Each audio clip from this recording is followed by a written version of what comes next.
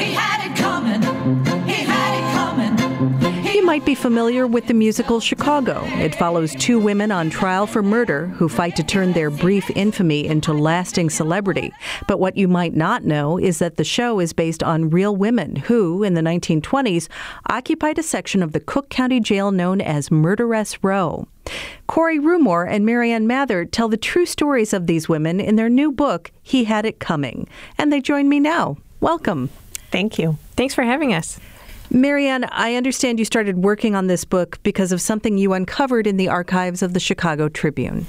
Yeah, I dig a lot into the archives at the Tribune, and I was down there and I saw a box that said Malm on the outside. And I thought, okay, what's in there? And I opened it up, and it happened to be photos of one woman. But it was about, I'd say, 30 to 40 glass plate negatives of one person, which means they must have been a big deal because we didn't photograph one person that often, especially a woman, unless she was high society at that time.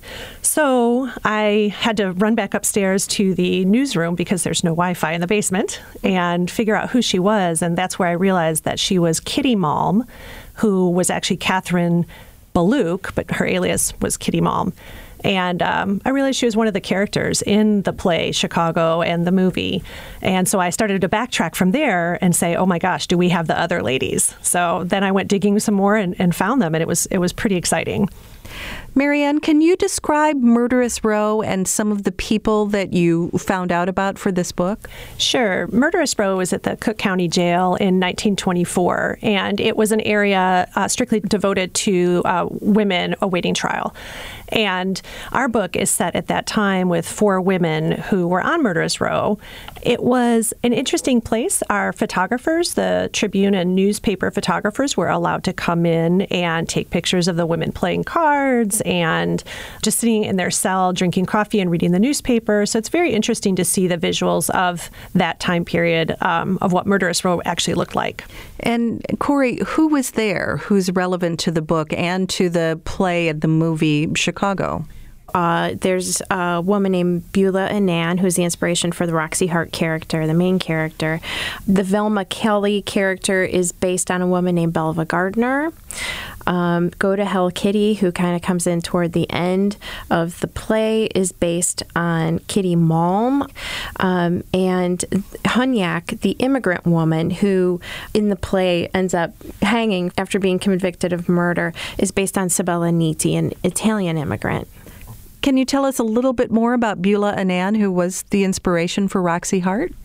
Yeah, we know she was born in Kentucky, married at a very young age, had a 2-year-old son, but she abandoned the family and moved to Louisville, Kentucky, where she met her husband, Albert Annan, and they moved to Chicago. He was a mechanic, but she wanted to kind of have some money of her own coming in, so she got a job at a laundromat, and that's where she met Harry Kalstedt.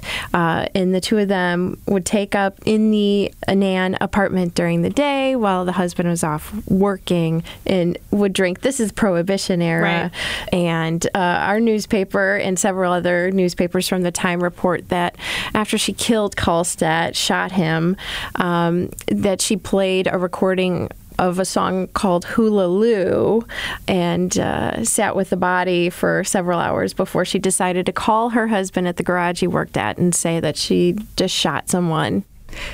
During their trials, these women did become celebrities. The musical at once sort of glamorizes them, but also opens a window into the way that they're playing the press and the press is playing them. Did immersing yourselves in their real stories get you to think about them differently?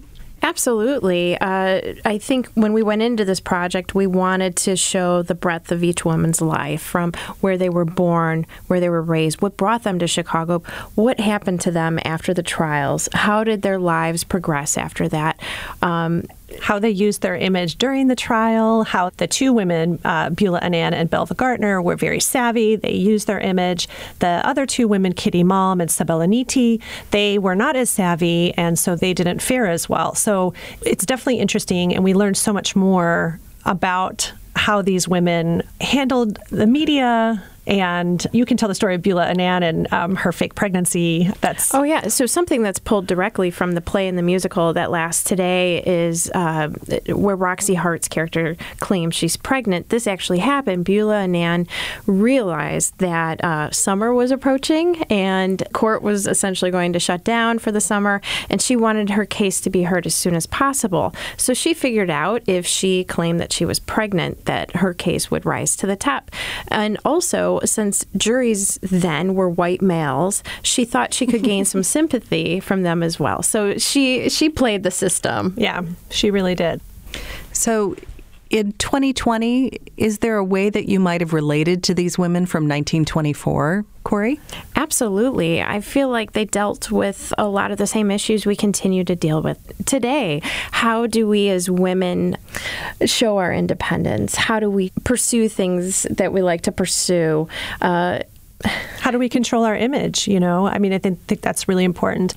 And one more thing I wanted to add. It was important to us as we went into this project and we found these just gorgeous photographs.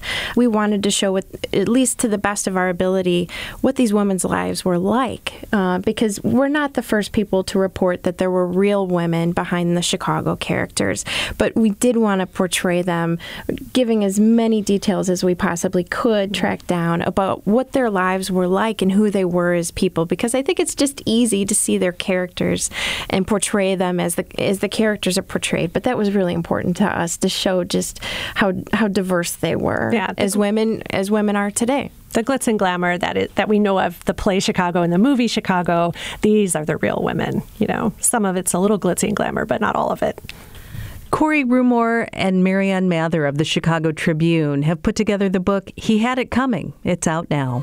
Thank you. Thanks, Mary. Thank you very much. Cicero.